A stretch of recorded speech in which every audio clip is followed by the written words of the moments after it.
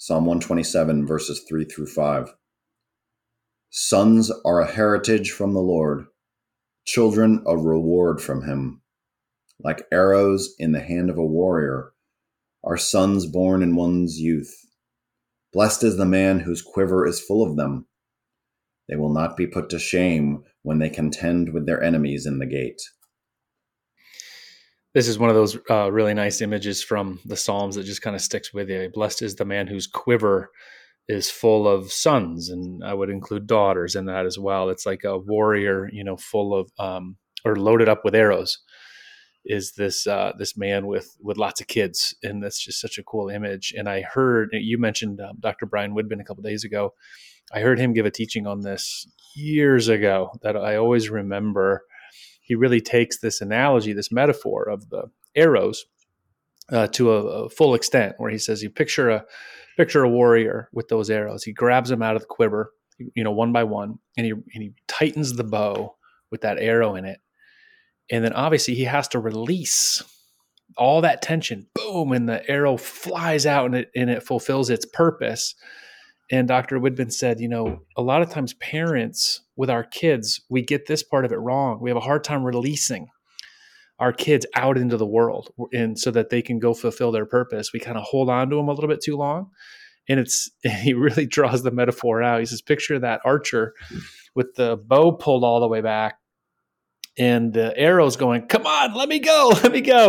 There's all that tension built up. The bow is strained and the archer is strained. And Dr. Woodman was saying, some of you parents need to just let go and let that thing fly. And even before college age or whatever, when you think of letting the arrow fly, start preparing yourself even now when your kids are little.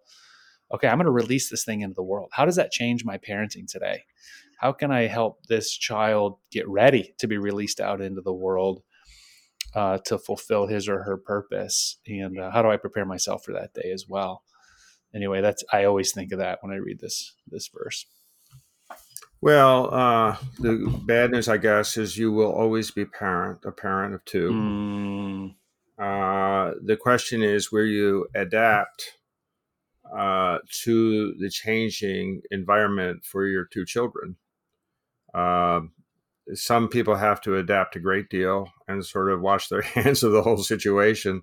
Others stay very involved. We're an involved family.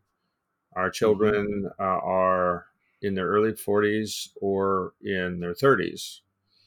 And we have a special situation with our daughter who is autistic, but the three sons, are growing up. And I think that where we have been, as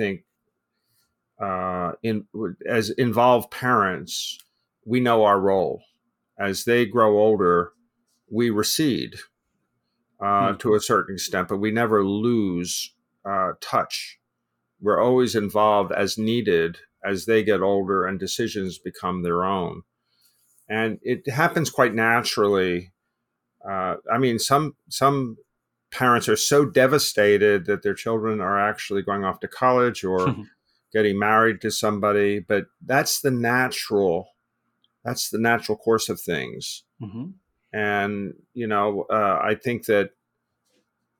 we go from basically being the stars of the program. The child seems to be the star, but actually we're taking care. We're making sure the child is safe and sound and well attended and healthy. But then it becomes more or less a different kind of role that basically acknowledges that we were them at one time, making all the same kinds of decisions they were making. And we made some that were good and some that weren't.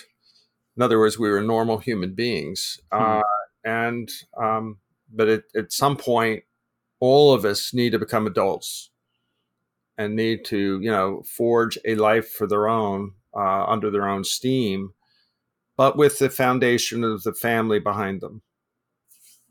That's a really good reminder.